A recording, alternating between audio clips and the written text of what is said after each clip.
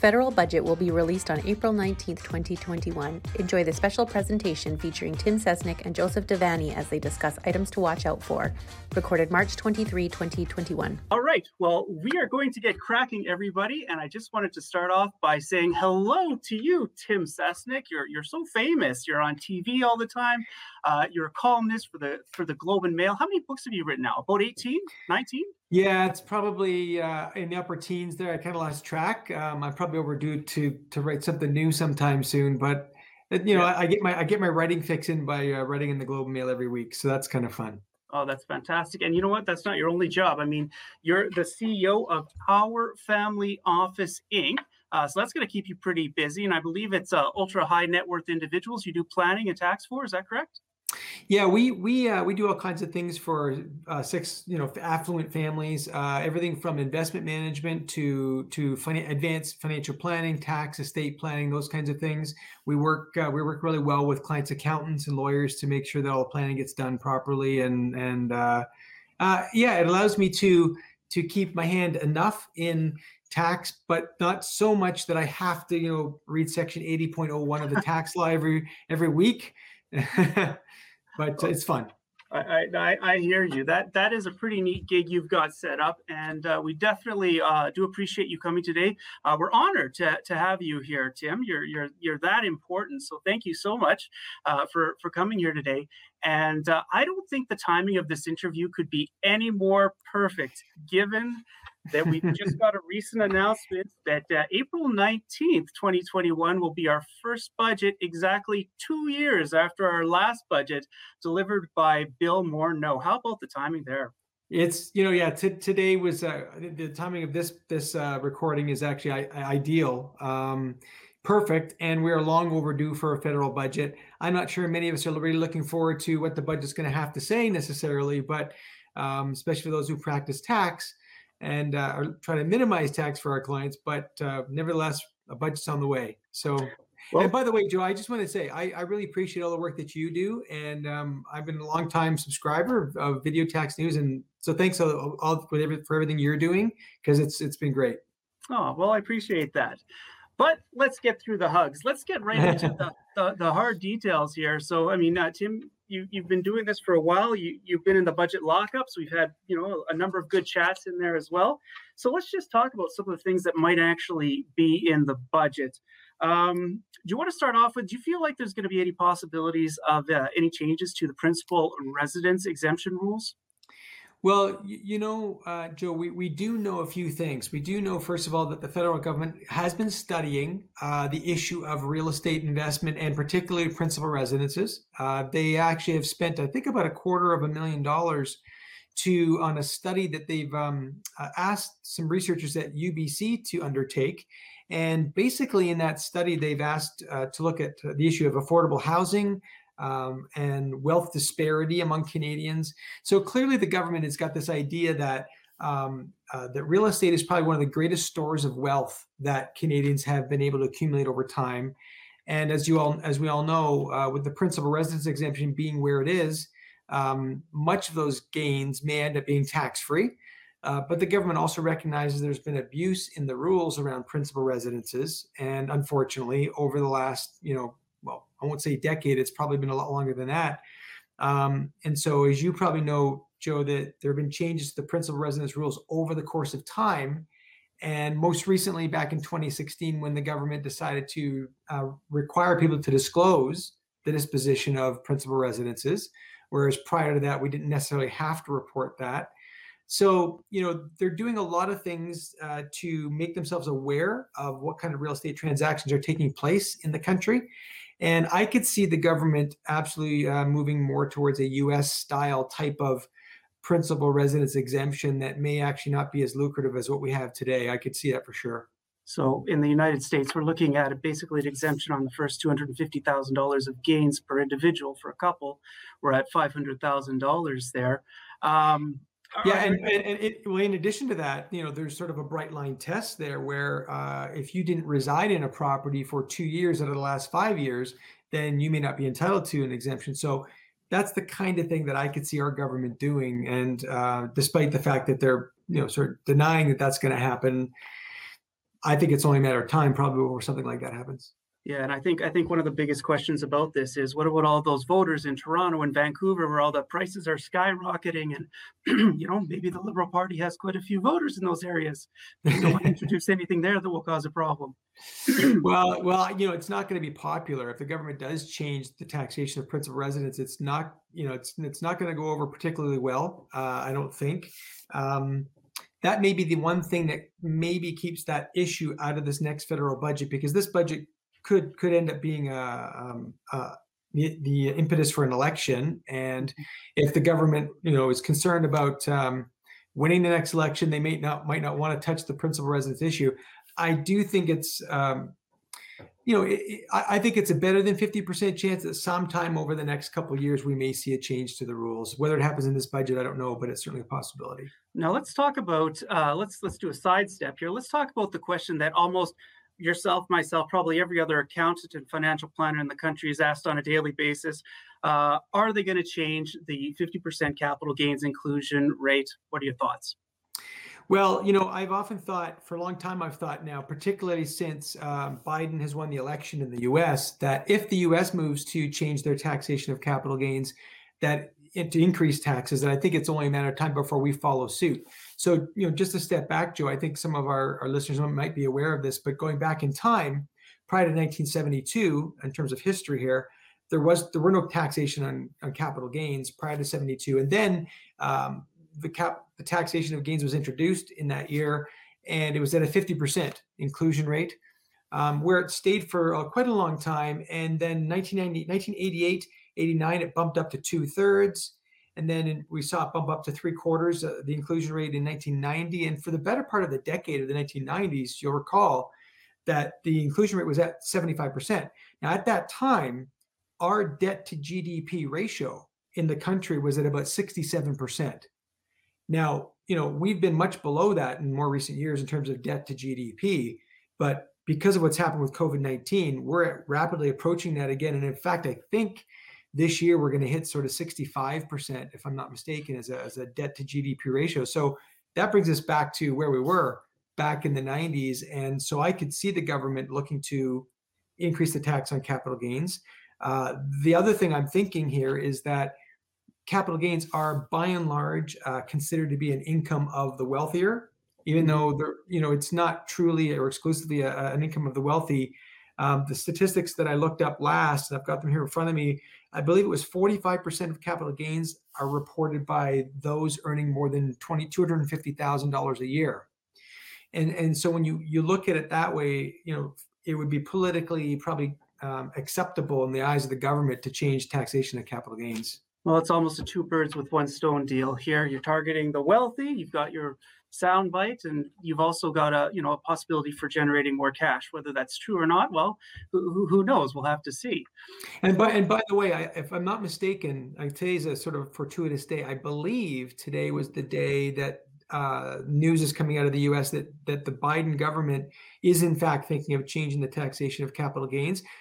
I just had one of my staff members share that with me. I need to go and look at it. But if that's and what I understand is they might be taxing capital gains as regular income, which would be surprising, but not impossible. Well, yeah, I mean, prior to any announcements in the United States, if we were talking about a capital gain or a sale of an asset within a year, then you'd be taxed at normal rates. So I would guess they would just sort of get rid of that 1-year rule and everything would be hit with the normal rates.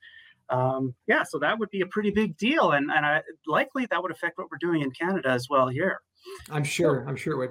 Yeah, and I think, Tim, just the other thing I wanted to mention about this is talking about timing. If on April 19th they say we're changing the rate, for the last few announcements here, any change to the rate has been effective on the date of change. In the past, in some of the first few changes, there was a bit of a comment, we're going to change it in the future by a little bit. But I think the Department of Finance has realized that too many games are being played in those scenarios. So I'd expect if there's any changes, it would be effective April 19th. Is that your assumption as well? Yeah, I assume that. And in fact, we know of many people who are taking steps today to crystallize capital gains at the current rates. These are people who are thinking of selling something anyway, a particular piece of real estate or other investment anyway. So we're seeing a number of people crystallizing gains today. Okay, and when you say crystallizing gains, are you talking about just plain old selling your assets that have capital gains in them, or something else? Yeah, yeah. Particularly where people are going to sell sometime in the next couple of years anyway. We're seeing people now deciding to trigger those gains now before the budget, just in the case the rates are do go up in the budget. And I think that's actually probably a more likely change in the budget than, say, a principal residence change. But we'll see. Well, we've also, I would like to just shift gears for a moment, unless there's something else about capital gains you'd like to mention No, at this point. that's I'd good. like to talk a little bit about wealth tax. I mean, wealth tax, there's been a lot of buzz about wealth tax in the last year. I know it was a big part of the NDP platform there, basically looking at, I believe it was a 1% tax for individuals who had net worth of $20 million or more. Can you tell me just a little bit about what exactly is a wealth tax and what it could look like? Yeah, for sure. So first of all, a couple comments I'll make. First of all, a wealth tax it's not the first time that countries have done this before. There are other countries in the world today that have wealth tax. And if I were to list some of those for you, they would include Argentina, France, Spain, Netherlands. I've got a list here: Norway, Switzerland, Italy. And interestingly enough, some people would say that in British Columbia, we have some semblance of a wealth tax. It's on real estate. They call it the school tax. And it is an additional tax. It's like an additional property tax on properties that are worth more than $3 million.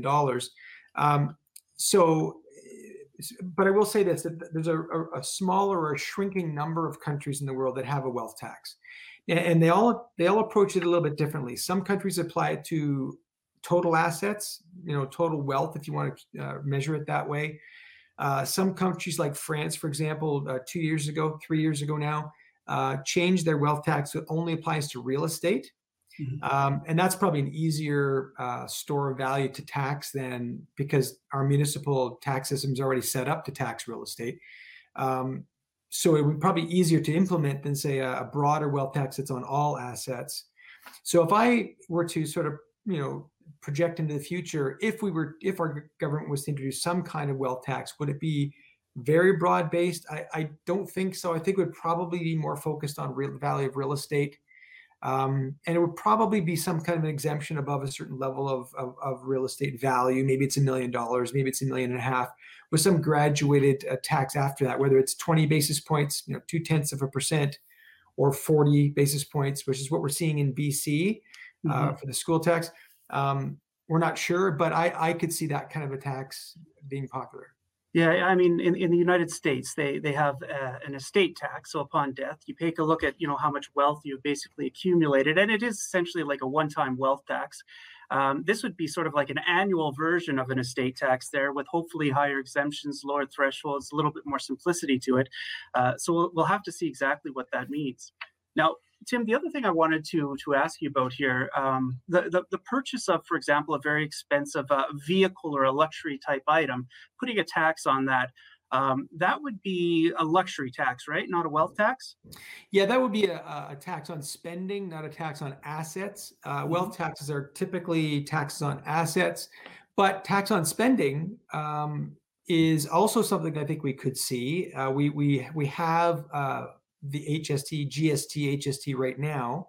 And as you probably recall, most people would recall that it was actually 2% higher back in 2008 and prior. It would be very, easy to see the government bumping up that tax rate again on spending, and maybe it applies to luxury items, or a separate tax that applies to luxury items. It would not be difficult for the government to implement a tax like that. So you just basically take the same infrastructure, but just apply a different rate to certain types of items. That's what you're talking about? Yeah, it would almost be an extension of the current GST, HST regime. Right. You apply maybe a certain rate to certain types of, rather than being 0 rated, you have a 10% rated item or something like that, right? Yeah, that's right. We've already got a system in place where you can determine whether you have to collect and pay tax on it or not. So we've got sort of 2 stages, yes or no. This would just be a yes plus whatever. That's what we're talking about here. Okay. So So I think the worst of all possible worlds is all of these things happen. Well, what do you think the chances of them actually implementing something like a wealth tax would be? I mean, we know the NDP just proposed the bill where they wanted to actually introduce a wealth tax right now, and it obviously didn't get the momentum needed to actually get through, because I presume if the Liberals wanted to do it, they'd probably want to put it under their own name with support from the NDP. So a bit of a political thing, but do you think there's actually a chance of a wealth tax in the near future? I think that there is a likelihood of either a wealth tax or an increase in the taxation of principal residences. I don't know that it's going to be both, because I see both as primarily being taxes on real estate for the most part. Mm-hmm. So which would be easier for the government to implement? Well, certainly a wealth tax would probably generate more revenue more regularly. And so I could definitely see that. It's just merely an extension of your typical municipal property taxes. So I could see that happening. I think, I still think the principal residence rules are going to change at some point in the future. But if you're talking about generating more revenue more quickly, the wealth tax might be the way to go. And it would be perceived, I think, if the government positioned it properly, as a tax on the wealthy. And that, I don't know if they call it a wealth tax, but that assumes you have some wealth. So it may not actually be, something that's controversial in the minds of the average Canadian. Okay. Well, thank you for that. Tim, are there any other sort of angles that you think, could be touched on or hit with this budget as it comes up? Well, yeah, I hope some of these other things won't happen, but I could see a situation where I think I lost you there for a second. I could see it. Can you hear me okay? Yeah, sorry. You're good now. My apologies. Yeah. I could see some additional tweaking to the rules. The government has already focused, as you know, on closing what they call loopholes. And they have no doubt another list of those that they're trying to go after. Obviously, stock options is one area they've touched on. Who knows whether the estate freeze, whether family trusts are going to be touched in the next federal budget. But I think everything is open. It's open season on everything right now, unfortunately. So I think we will see some changes. I'm just not sure exactly what that will look like. We'll find out shortly. Well, we do not have too long to wait. Just under a month from there, we know from the comments today from Minister Freeland that they look like there's going to put a little bit of a focus on helping women get back into the workforce because we know that they've been more negatively affected, and also looking at some promises related to childcare. To help out with that. So some spending type of promises at this point, but where the cuts are, well, that'll be the big surprise. Mm-hmm. Okay, well, yeah. So is there anything else you want to mention about that at all at this point?